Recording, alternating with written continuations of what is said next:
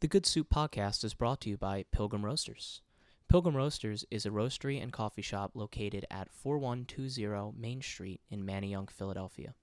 Pilgrim Roasters specializes in coffees brought in from all over the world and roasted right there in-house. You can find any of those coffees online at www.pilgrimroasters.com and apply code GOODSOUP10 at checkout to take 10% off your very first order. Now that is a good soup. Good soup. Soup's not a meal. You were supposed to buy me a meal. I'm not stopping you from eating. Go ahead and eat. Get anything you want. Very good. Very good. You know something?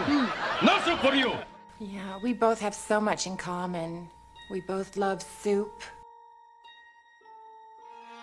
Hello, and welcome to this week's episode of the Good Soup Podcast. This week's double feature was Persona and Portrait of a Lady on Fire. So, to kick things off, I'm Allie. I'm Danny. I'm Matt. Eric. Welcome, everybody. Thanks for being here. Yeah. I was going to say Thanks that. for having me. The pleasure's all mine, buddy. Thanks. I was really hoping Dan's invite would get lost in the mail this week. I'm sorry, what was that? Oh, No, nothing. Nothing. He doesn't know about the mail invites. No. Oh, my God. No, he doesn't. So, Persona and Portrait of a Lady on Fire. Yeah. Two movies. They are two movies, yeah. Very, very similar movies. So- Very different movies. I thought going into this, because I had seen both films. Full disclosure, I'd seen Portrait of a Lady on Fire once. I'd seen Persona 6 times. It's one of my favorite films. I Yeah, thought tracks. they'd be a lot more similar to each other, but they're really not.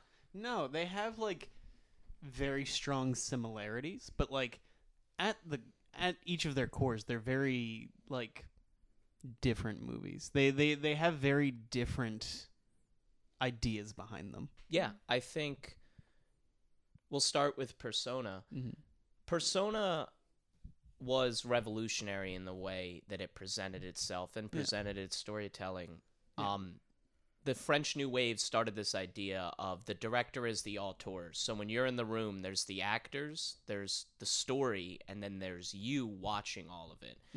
But in Persona, the audience is removed from that equation and you're watching through the lens of the director. So in Persona, you're watching through the lens of Ingmar Bergman, and he reminds you of that constantly with cuts away, the narration over top of it, the film kind of melting and stopping, and just at moments you feel you're immersed in the story. He lets you know that you're only watching his view of the story. So if the French New Wave was kind of the shot heard around the world to start this idea of the director is the auteur, I think Persona was the second shot that solidified it across all yeah, filmmaking. man, I agree. Like, in the beginning, during all those flashing imagery, and you get the penis, that was Damn, revolutionary. please. Yeah, honestly. Revolutionary penis. Please. Honestly, it's hard to miss. It's a film I've watched 7 times now, and each time I think I'm going to understand it coming out of it, and I just don't. And those films enthrall me more than anything else. So this was my first time seeing Persona. I just Same. watched it today with Allison. Yeah, we did watch it today. Yeah. Honestly, I mean, I feel like wasn't that like I understood it. Yeah, it didn't leave you mystified and. It was weird. Yeah. But I I agree. wasn't like rubbing my two brain cells together or anything.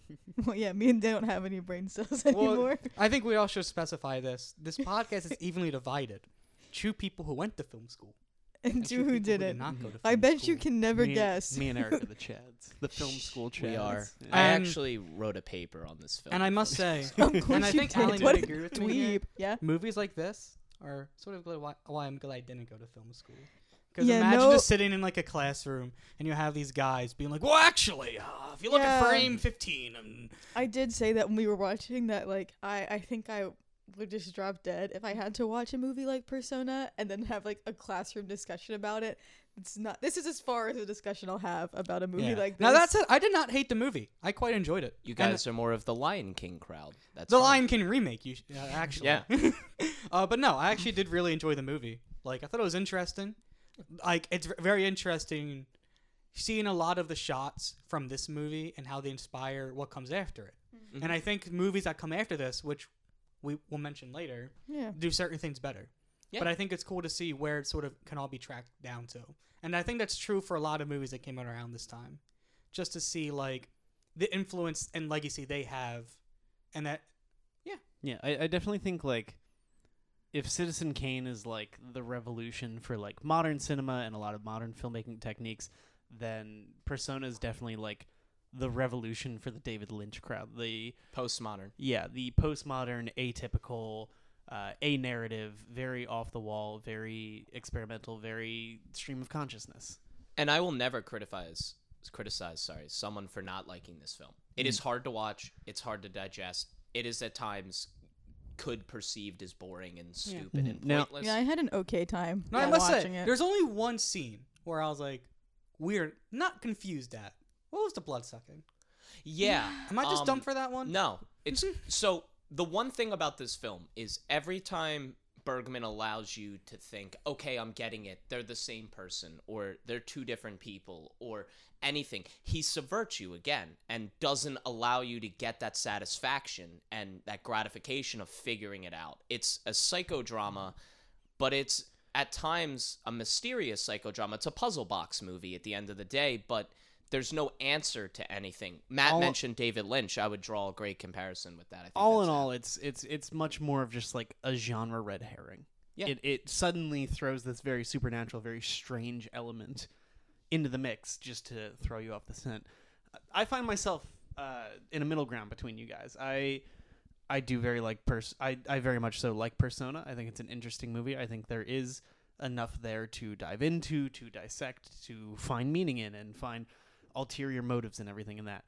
I do, however, don't think it's like the pinnacle of filmmaking. I don't think it's really like incredible. Again, it is cool to see it kind of be the groundwork for a lot of movies that followed it. But I think you get into that territory, like when you go back and watch Citizen Kane. I think Citizen Kane still holds up very, very well. But we're so far removed from it that we've seen Citizen Kane done better than Citizen Kane. Yeah. Yeah. I would not argue that films have adopted the Persona formula and done it better. Yeah, it really, honestly, if anything, we've been seeing a lot more of it in the past, like, 10 years than ever before with psychological thrillers. I Like, mean, even I said it as I was watching. I was like, this feels like The Lighthouse. Yeah. But Oh, you did say Lighthouse, that, even yeah. Spencer, which we've talked about a lot Spencer, on here, yeah. it's, like, I think David Lynch certainly, like, popularized it, but I think it's really reaching the point where, like, especially with, like, A24 horror and, like, people like Yorgos Lanthimos doing this is a drama set in real times, but there are these supernatural, super off-the-wall, unrealistic elements thrown into the mix where they just make it seem off-kilter and strange enough, but it still feels like it's a grounded enough reality. Yeah, there's just enough that like disrupts the natural logic of life that you're like, oh, hang on, I thought this was like steeped in reality and like the like ordinary, the mundane, but then like the blood sucking in Persona, you're like, oh wait, what? I think we're starting to see an interesting trend in like specifically horror movies and thrillers recently, where I kind of feel like the like low budget campy teen slasher that kind of had a revival through Blumhouse and everything recently is more and more giving away for the A24 auteur, psychological there's horror been a lot that of has just more like to say. resurgence of like those like more low budget, like very limited cast and like just like one like single Jordan occasion. Peele definitely brought that back. Yes. Like Hereditary, Yes. Midsommar definitely brought that I back. think just that return of like small budget horror that's not like slasher, but like more like horror, psychological driven horror. You can do a is the lot with return. one or two people sitting in a room talking, musing, thinking about their emotions and being psychological than ever before. And again, I think it makes Persona like even more relevant to popular media than it's ever been. Yeah, it's interesting. Like we're sitting here like years and years later looking back on it. 66, But like 60 years ago. I feel like a part of the That's more than appeal 60 years, for is films it? like this. No, I'm dumb. And we mentioned like I can't Citizen do math. Kane and other movies. I feel like a big part of the appeal of it is like imagine seeing for the first time. Oh, I know. Yeah, Imagine that'd be seeing sick. this.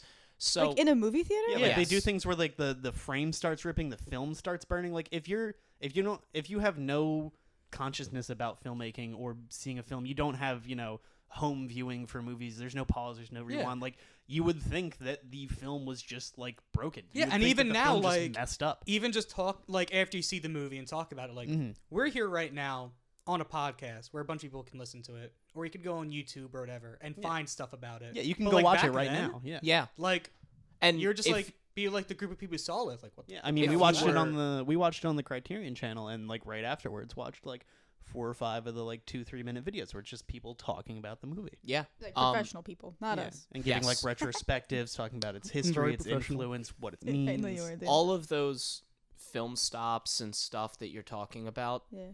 were basically Bergman saying, this is a film through my lens, as I Yeah. said earlier. And unless you had seen the Godard films at that point, which Yeah. were kind of hard to come by in the US and the French New Wave stuff, this idea of the director as the auteur, which really took off with Tarkovsky and Kubrick after it, you would not have experienced that. So it would have been almost a wholly new experience. Yeah, and movies didn't really like draw attention to the medium like that before. Like, No. there was no like you are watching a film. Here's pictures of films. There was a lot of the '60s, specifically like American Hollywood, was very dominated by like genre pictures. Like there were horror pictures like Frankenstein and Dracula and things like that we'd see a lot of influence in even in Persona.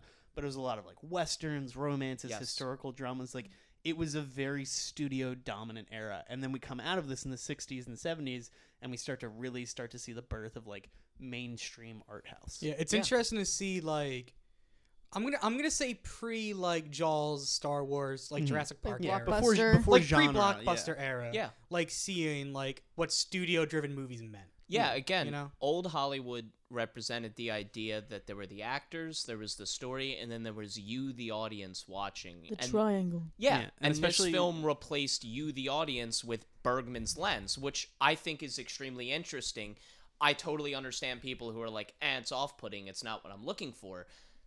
But it is, back to what Matt said, a lot of what we see now in films. And especially even coming out of like the 50s and 60s of like Hollywood and mainstream culture. Like that was kind of the era of the birth of celebrity. Yes. And I think we see a lot in Persona, a lot of like there's a lot of discussion about consumption of media, what we see, what we decide to consume, this idea of celebrity, this idea of actor, these like luscious lifestyles, these bigger than life people really being broken down and cut down to size and really kind of meditative on these ideas, which, you know, again, this is like the kind of the birth of postmodernism. We're like, we're starting to be reflective on the things that we've made and the things we've consumed. Yes. I just want to touch on Bergman briefly, real quick. Yeah. He comes out of the God trilogy with The Silence being his last film. And that wrapped up the doubt in man and doubt in God and doubt in a greater belief. And that was what he had made for the last 3 films. So he really didn't know what to do. He came out of that, got really sick, ended up in the hospital, couldn't talk for months, and then lived on the island where this film was shot. I'm not going to try to pronounce the name, but everyone refers to it as Bergman Island. And he never left. The movie? Yes. Wait, but is way there, better. is there a connection there? Is Bergman Island the movie like about Bergman? I hate you so much. But he didn't know what to write about. And he had gone through this experience where he became a father and disdained the child. He didn't want to be a father. It's documented that he was quite a terrible father in that. You see that theme in this movie, but he didn't want the audience to experience it traditionally through what he felt. He chose to show it through a female character, and he really leaned on Liv Ullmann and B.B. Anderson to influence the experience from a female perspective, which wasn't really being done in film. And he carried that out with, he has a film, The Silence. He has another film, Shame, that comes after this, which is a war film. And it's really experienced through the female perspective, even though it's a male and female character, and he sticks with that. And I think it's really important for the history of cinema that he did that, because at this point, the leading role for the female was reserved for the femme fatale, and not this type of role. Or the damsel in distress. Yes, or the damsel in distress. Speaking of female role in this movie, I found it very interesting because going in, I haven't watched any Bergman before. I haven't seen either. Persona before, but the only thing I knew about Persona was a lot of people said that there was a lot of like lesbian undertones. But it's interesting watching this movie. They show a lot of graphic stuff. They show penis, they show blood sucking, and all of that. They show like a dead animal dying, too. But the only thing they don't show is like any sort of like intimacy between the two Like females. explicit It intimacy. yes. It fades to black right before the most it intimate fades to moment black of the film. right before I think it's Elizabeth and she's going Yeah. to kiss Yes. Alma. Yeah. Yeah. Yes, I just think yeah. it's interesting that this movie's known for something that also like Yeah, it's they not didn't really really show. yeah, like it's not really explicitly ever shown in the film. And I think again like that goes back to that commentary on like media consumption, what is in popular media. You know, we see all these violent images of like war and like the Burning Man and animals dying, and all of these things are fine to show, and erect penis And like is fine to show. the nail through the hand as well. Yeah, Yes. especially like that's like a very religious undertone. Like this Yeah. type of violence is acceptable, other types of violence are not. Yes. Yeah, and I think He does, like I said, a lot of really important things for cinema in this film. At the same time, it is a hard film to digest, and it's not like you're going to sit down and be enthralled and entertained for an hour and 23 minutes. It's a lot to take in and a lot to process. It's not the easiest film to watch. and it does this cool thing where it kind of jumps around like stylistically and stuff. Like the scene where they're talking about that like really erotic moment on the beach and stuff feels almost completely different from like the rest of the film, and towards the end where it gets really psychological and really like messy and like weird all over the place. Like they almost feel like two different movies. Yes. And I think a lot of that is like the female influence, because it, from everything that I found, like Bergman basically let his actresses like really influences what Heck they were yeah. saying, Yeah. what they were doing, what they were talking about, and the way that they talked about them. The only thing that was his, we have to do this, was the mother hating the child and Yeah. neglecting the child, because he felt an extreme amount of guilt for that. Mm-hmm.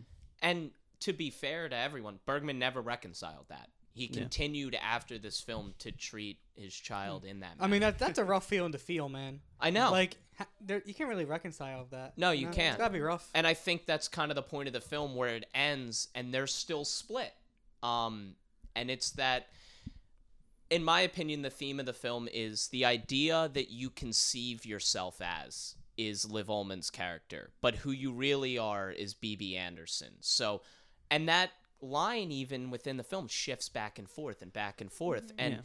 B.B. thinks she's loving and caring and all these things, but then she's cold and hated and doesn't want to talk in a mute. But then it flips back around to where she's actually loving and caring, and it just kind of teeters on this line going back and forth and back and forth. And I think it's a really cool representation of how we in our minds can try and reconcile those ideas. Yeah, and if anything, I think that is probably the strongest connection between the two movies that we're talking about, Persona and Portrait of a Lady Yes. on Fire. This idea of how do we perceive ourselves, how do we perceive others, the way that we look at others, the way that we look at ourselves. I think that, if anything, other than like the obvious kind of story implications and story overtones that we see between the two movies, I think that There's some visual Yeah, a lot of- similarities There's- as yeah. well. One scene in particular I think is really similar in Portrait of a Lady on Fire, where the painter, can you remind me of her character? Marianne. Marianne runs on and like embraces.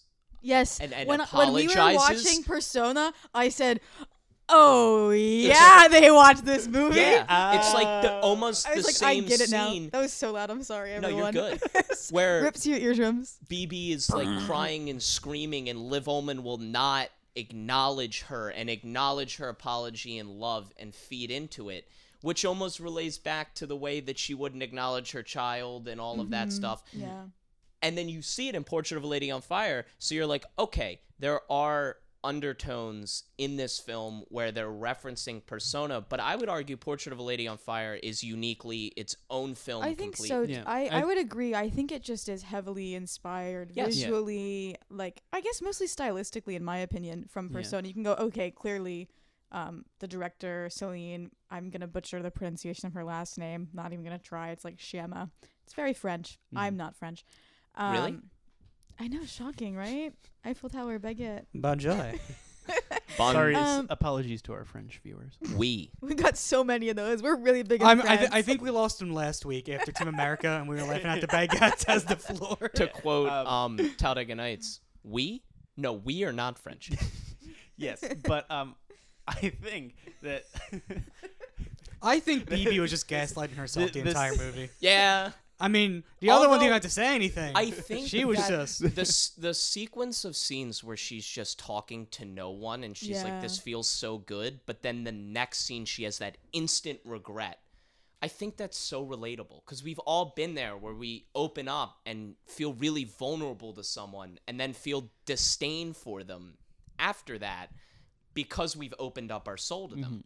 And it's not overtly said in the film. There's no dialogue that says that, but that's the tone. Yeah. And I think it's really cool. Building towards Portrait of a Lady on Fire, it's not a director is the auteur type of film. No. We as the audience assume that third viewer role where we are looking on to the events that happen.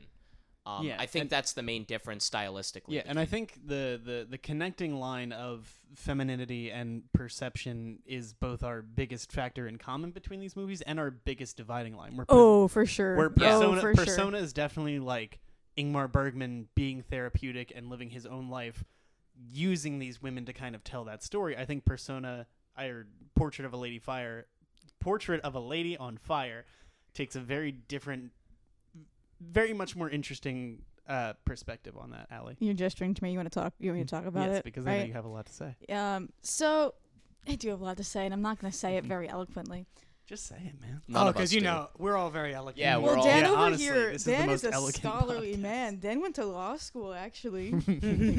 So Yeah, baby. Bird law. I Studied can't bird law.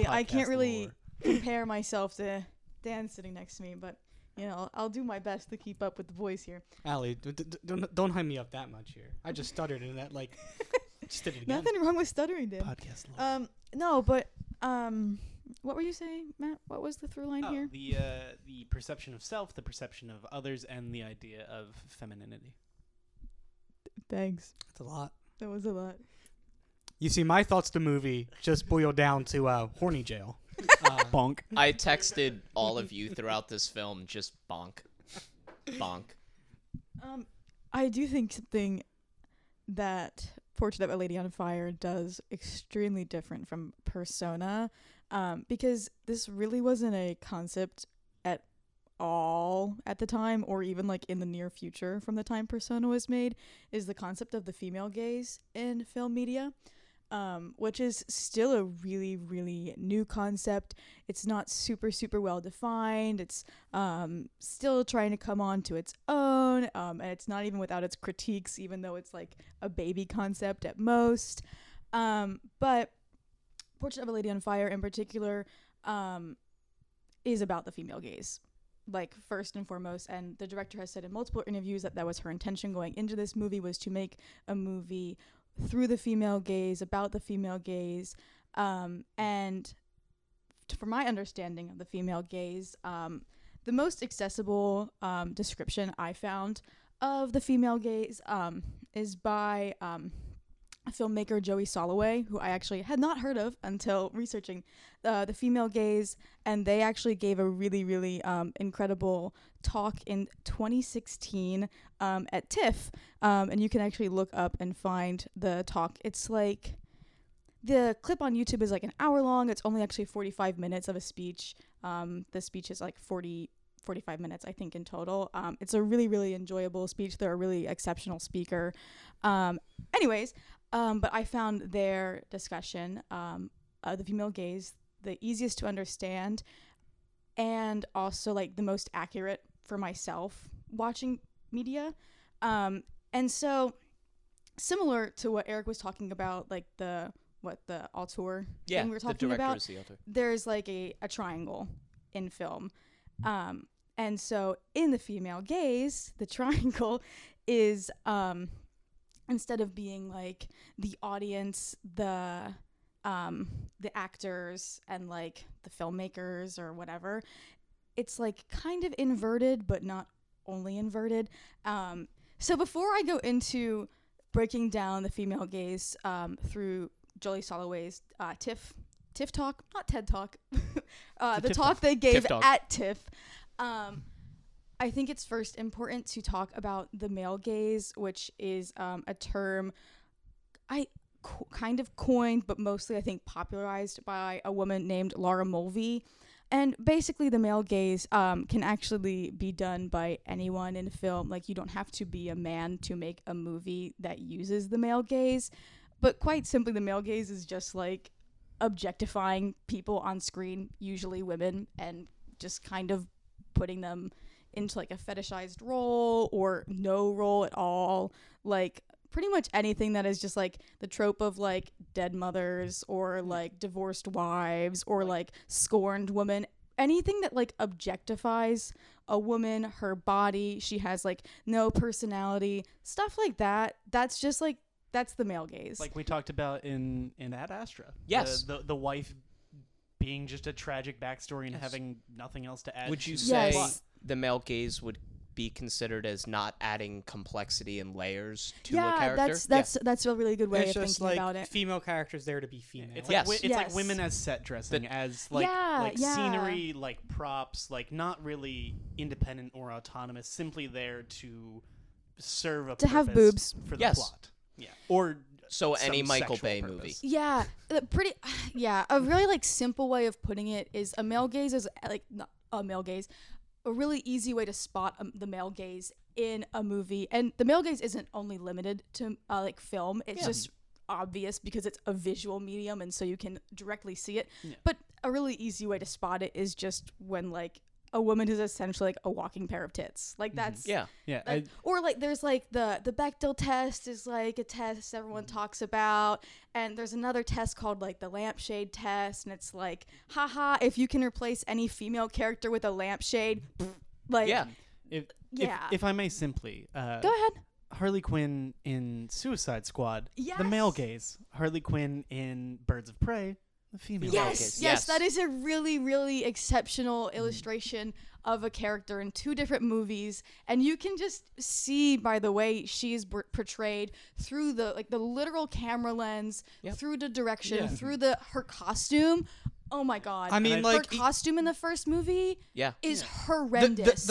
Her costume in the movie is like barely a costume. no, it's literally just she's like essentially naked her on ass and screen. tits are out. And Yes. it doesn't the trailer, feel- the trailer for the first movie, one of the like, it like there's like a whole. They were selling the movie on Margot Robbie. Like, Yeah, looking hot. And again, yeah. it doesn't feel like something that character would choose for themselves. It feels Yes. it feels like a Barbie doll in Yeah, dress. Harley Yes. Quinn is like she's a fun character, but she's like a domestically abused person. Like we Yeah. should Yeah. not be like She's a sexualizing layered her. character, Yeah. and they Yeah. did not give her layers. In Birds of Prey, they did. They gave did. her They layers. gave her layers.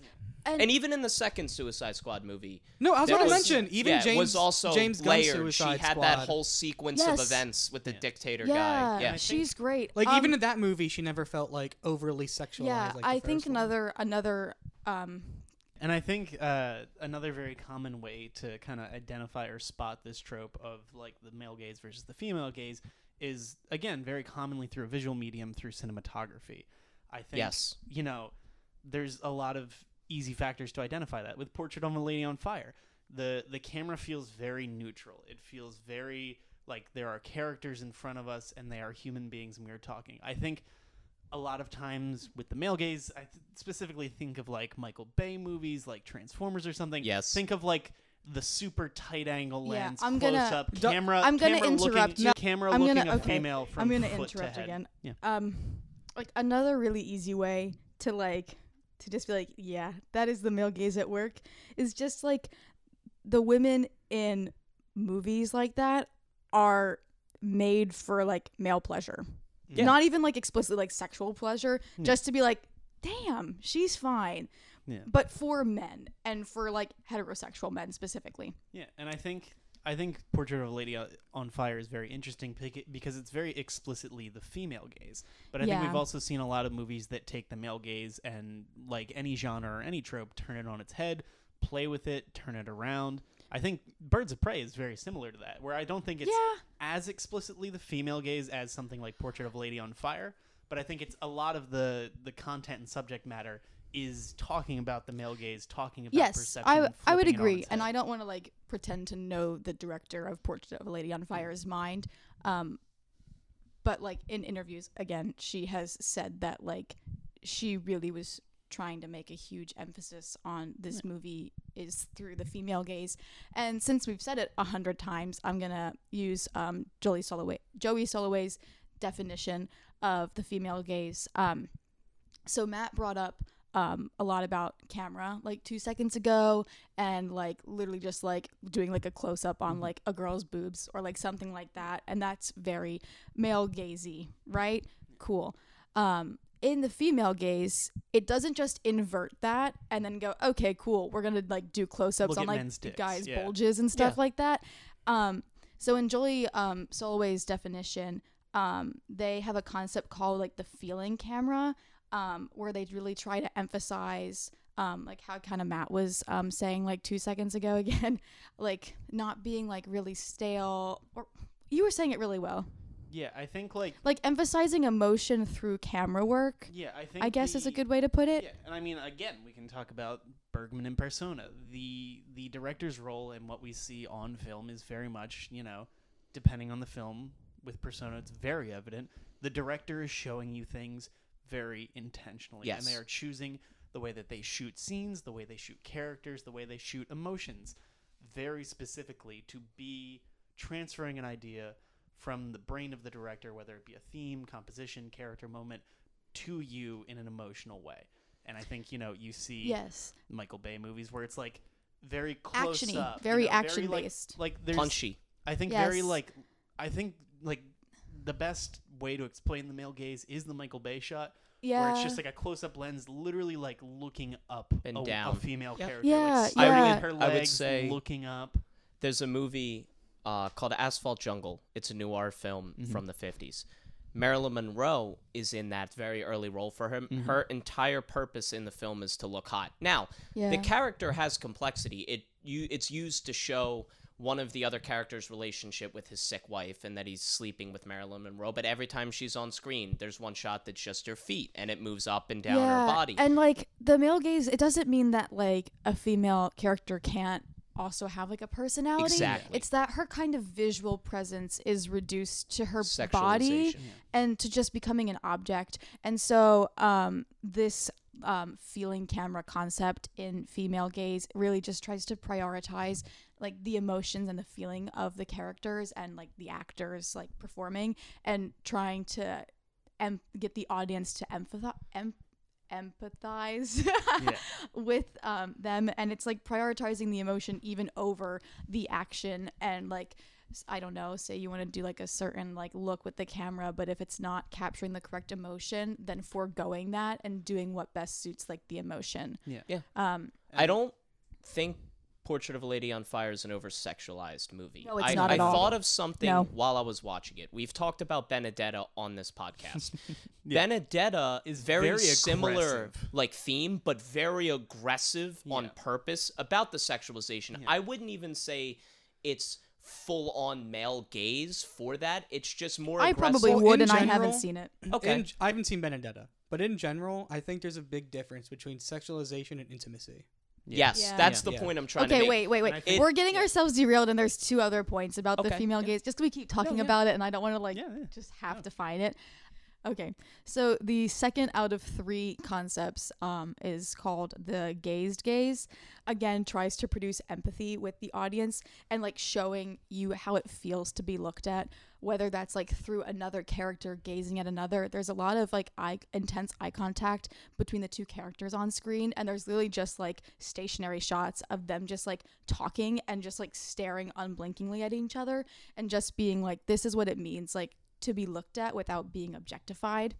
The third concept is really, really very similar to that one, called by Joey Soloway returning the gaze, and that is when the characters flip it on its head essentially and gaze into the camera and at the audience. So the final two concepts are really, really similar, and they're both about looking and trying to communicate this idea of or I guess lack of objectification, and trying to be like, this is what it feels like to be looked at a certain way, whether that's in like a caring way or in an objectifying way. In Portrait of a Lady on Fire, it's never in an objectifying way, which is what makes it such like a pure example of the female gaze. And so there's a lot of moments in that movie where it'll be like Heloise staring after Marianne, but the shot is solely focused front on Heloise, and she'll just be staring like into the camera at the audience and be like, I see you watching me, watching her. So that, in a very, very roundabout way, is the female gaze. Yeah, and I think an interesting part of that concept of the female gaze, too, is not only, like, equity in presentation and how characters are perceived, and whether that's complexity or agency simply in the way that those characters are presented, but I think it's also in how those characters are shown. I think it's more than just writing a complex female character that is on screen. I think it is also the way that complex character is translated to our audience. Yeah. And I think that pipeline between director, actor, and audience is where we find the main difference between the male gaze and the female gaze. Building off of that, it's interwoven into the plot because Marianne is a painter, and her job is to look at Heloise and determine if she can paint her without her at first posing for the portrait. So it starts out as kind of an objective thing, but her job is not be objectifying her in that, because she can't realize that she's a painter. Yeah. So it's almost woven into the entire story. It's done in purposefully. That fashion. Yeah. So when she paints the first portrait without Heloise knowing, without her consent, she fails. And the portrait does not accurately represent Heloise as a person, and neither of them like the painting, and Marianne destroys it. Yeah. And like that's done very purposeful for the reasons you just said, like in the script. And so when Heloise goes, no, I'm actually going to pose for you and like be a part of this process, that's when they complete the painting and portray Heloise not only in the way Marianne actually sees her because she loves her, but also in the way Heloise sees herself. And so like that part of the movie is very important to show the female gaze, because the first painting, the first portrait she does it for the future husband. Yeah. Not for her, not for Heloise. And the second portrait she does for themselves and not really for the potential husband. What was that quote you were telling me about? Is that like inside every... Oh, I'll find it. I'll find it. I think it's... I just wanted to say, I just wanted to segue one more thing before I go look up that. But the painting, the two paintings moment, destroying the one painting, making a new painting together, is important to further emphasize the female gaze. But she also really, really emphasizes consent throughout her movie, and her being able to consent to being painted the second time is a really big part of the reason why the second portrait succeeds over the first one. Yeah, and I think like objectively, like that being a metaphor for pieces of art through perception, through creation, through understanding of a subject, like objectively you could, like, if we were to look at both of the paintings that Marianne creates, like objectively they would both be fine paintings, like they would both be technically good, but it's the minute details and the nuance in it that really kind of separates the female gaze kind of discussions and kind of thematic tropes and everything when we're talking about stories specifically about romance between two characters, whether that be two characters of the same sex, opposite sex. I think that's where we see it most discussed. And I think two common tropes that we tend to see these movies fall into with like the male gaze versus the female gaze is that I think a common theme is that with a lot of male gazy movies, there's sex and attraction and visceral emotion first, followed by complex understanding and emotional dissection after our sexual intimacy, after that kind of aggressive first counter. Whereas I think we see a lot of the inverse with like female gaze movies. I think there's a lot of understanding, deep emotional connection, a lot of intrigue and curiosity and emotional strengthening before we have our big kind of sexual climax. I think the most powerful scene in this film is the abortion scene. Now, you might say that because of the content matter. I think it's more Marianne's reaction and Heloise's reaction to her reaction, where she turns away not to watch, and Heloise is like, no, you need to see this. And then they recreate it and paint it, reinforcing the idea that you cannot turn away and ignore this reality. And everyone was, and still does, turn away and ignore this scary and sometimes brutalistic part of our reality, no, you need to see it, you need to experience it, and then we need to recreate it so that you understand it. Public discussion of the taboo. Yes. But it's not done overtly. It's really, really small in that scene. Yeah. But it's really powerful. And I think, like, you know, if they just did that scene on the surface and did it without that part, it still would have been powerful, but I don't think it would have resonated quite the same way, where she tries to look away. And I'll be honest, when I'm watching that scene, I try and look away because it's a lot to take in, and it's a lot of emotion captured in that, and a brutal experience.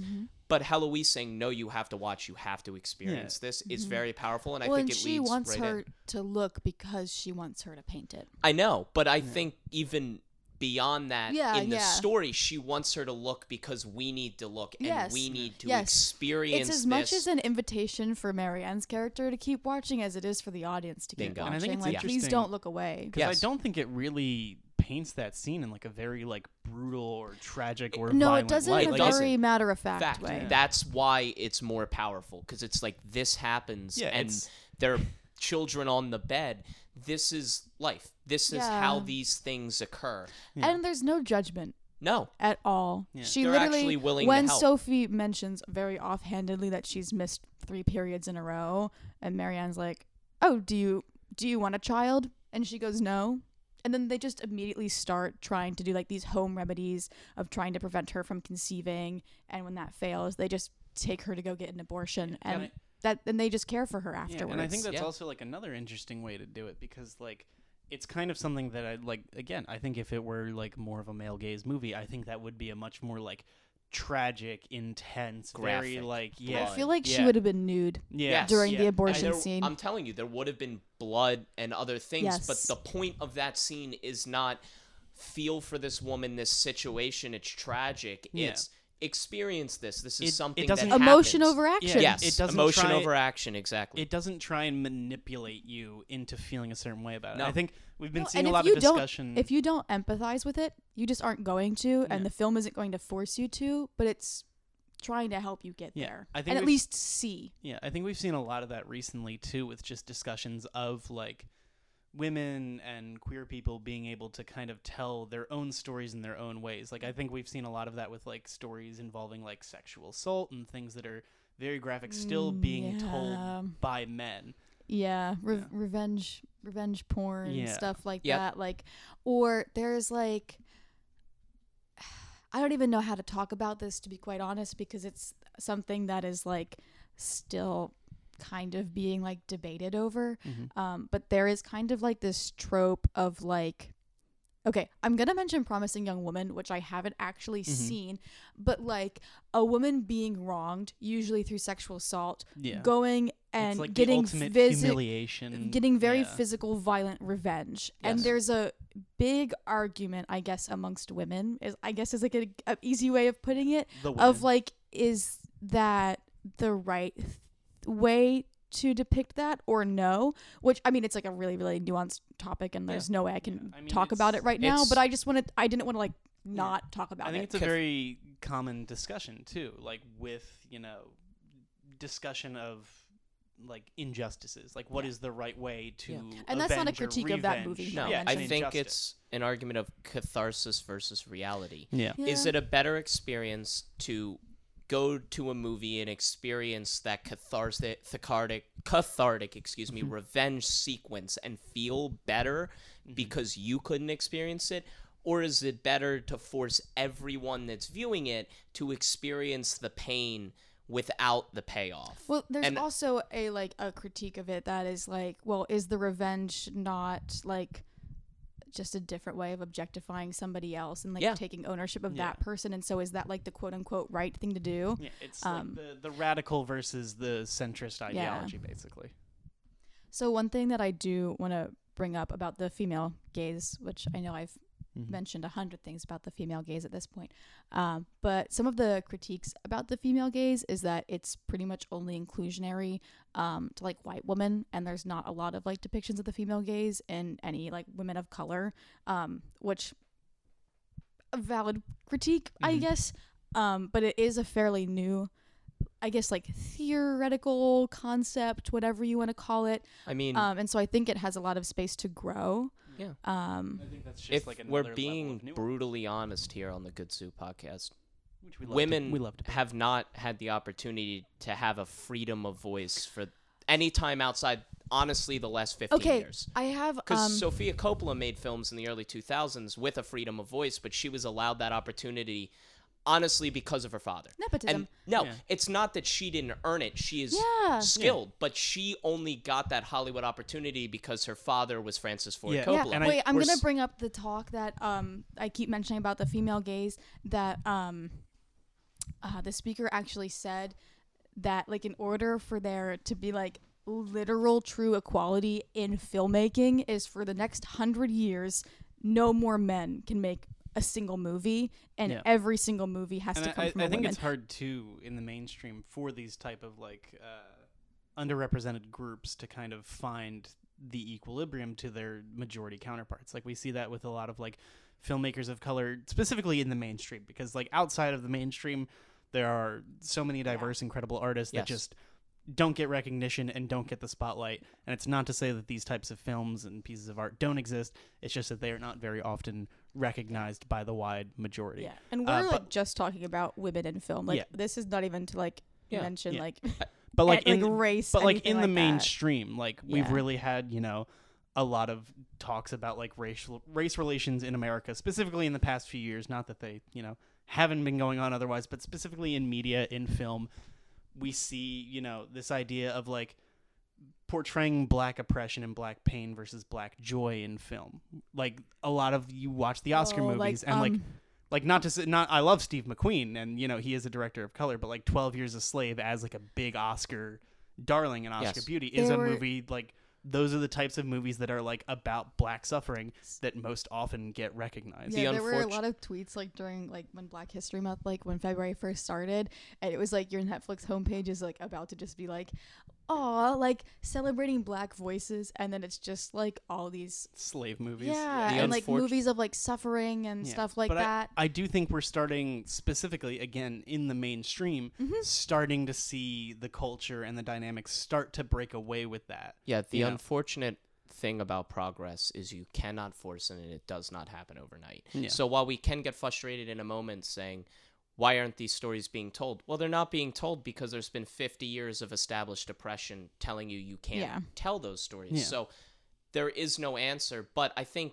A24 and a buying group like Neon and Yeah. even Amazon to an extent bringing these underappreciated small budget art house films to the forefront and I think is really important. yeah, like and the it's Jordan helping. Peels of the world. Yes. Like really making movies that, you know, are created and made and in collaboration with people of color, like primarily for, you know, people of color in the audience, like to have relatable characters that aren't just the tragedy and the trope of actors of color and characters of color that we've seen in the past. Yes. And it's the same thing. I think talking more structurally on Portrait of a Lady on Fire, when I watch it, and honestly building off of this discussion, my first thoughts are, the first hour of the film is a little boring. Wrong.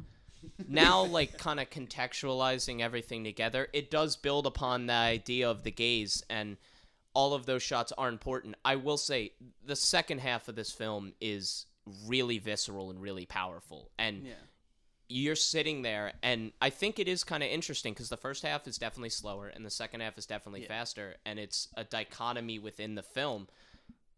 I don't think it's quite that jarring though. Really? No. I don't think so either. Dude, but- how do you not feel the longing in the first like No, I do. hour? I do. Oh my I do. god. I just want to like I mean, I want to cry at the end of the movie, but like watching them like just like yeah, keep like looking and trying not to show the other that they're looking and like the scene where she's walking up the stairs and Marion is talking about painting her ear, and it's such an incredible piece of filmmaking because it makes you just stare at her ear, and then she turns around and is looking right at you, and it catches you completely off guard. Yeah. It's such like well, it's, but it's also a very she's small not just moment, staring but at it's you. so incredible. She's staring right at Marianne. Yeah, exactly. We're It's one of- basically like in her. It's like, one her of point the of most view. incredible like passive uses of filmmaking to make me like genuinely kind of jump in my seat that I've seen in so long. Watching films can be fun, it can be for entertainment, it can be for pleasure, but watching a film like Portrait of a Lady on Fire is important to get different perspectives. I'm not telling you which movies to like and which movies not to like, but if you haven't seen it, it is an important film to watch, just as I feel Persona is, but for a completely different reason. And I think maybe in 10 years, when we look back at this film, it might be that same situation where it wasn't the first film that incorporated the female gaze, but it might be the shot into the lexicon heard around the world for film that launches it into the public consciousness. Like Portrait of a Lady on Fire, and it might just be because I'm just a film nerd and like that's the circles that I run in, but like it's a very well-known, very like adored movie. Yes. It's an incredible movie. It's stunning. Yeah. And I think the way that Persona did the film auteur idea and launch female storylines into the forefront in the 60s, Portrait of a Lady on Fire could change things and give more opportunity to explore these concepts moving into the 2020s, 2030s, 2040s, etc. Yeah. Talking about the male and female gaze, there's a horrifying quote by by none other than Margaret Atwood. Yeah. Because she's cool. She's intense.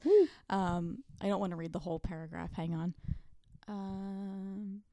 So the quote goes, it's from a book of hers. I'm 90% certain. Don't quote me on that. But the quote goes, even pretending you aren't catering to male fantasies is a male fantasy. Pretending you're unseen, pretending you have a life of your own, that you can wash your feet and comb your hair unconscious of the ever-present watcher peering through the keyhole in your own head if nowhere else. You are a woman with a man inside watching a woman. You are your own voyeur. And there's another quote that touches on a very similar concept in a little bit of a simpler way by John Berger, who I only know of because I know this quote by him. And it starts, one might simplify this by saying, men act and women appear. Men look at women. Women watch themselves being looked at. This determines not only most relations between men and women, but also the relation of women to themselves. The surveyor of the woman in herself is male, the surveyed female. Thus she turns herself into an object, and most particularly an object of vision, a sight.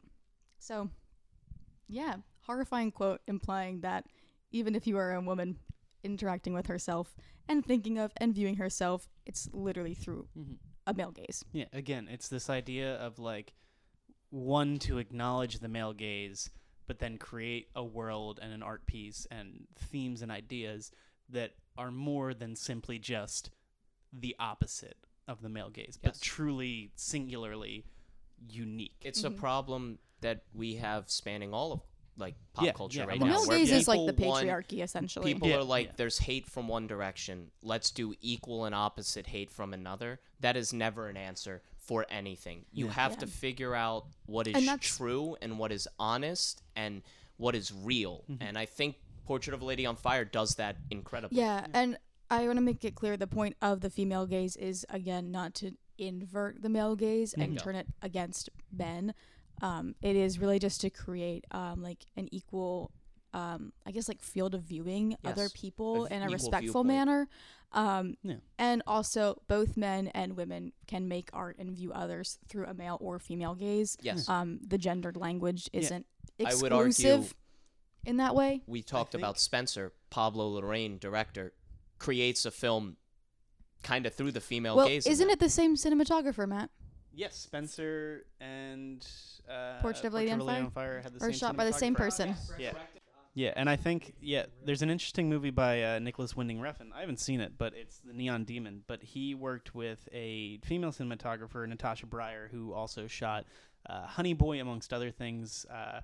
But that movie was specifically made, and they had conversations where he said, I want you to shoot this with the male gaze, because that's what this story is. It is a very objectifying story. So I think it can be done in a lot of different ways. Yeah, and I'm not saying it's like the right way to make or interact with like film or anything like that. And also, if you make a movie like through the female gaze, it doesn't necessarily have to exclusively star women either. No. Yeah.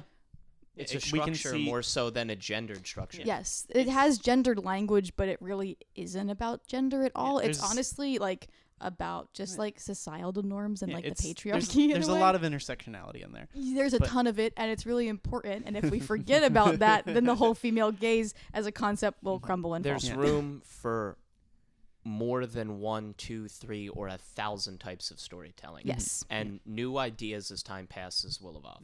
But all in all, Portrait of a Lady on Fire, Persona, both two excellent movies that make us reflect on the content that we watch, how we watch it, how we perceive media, and how we perceive others. I couldn't said it better myself.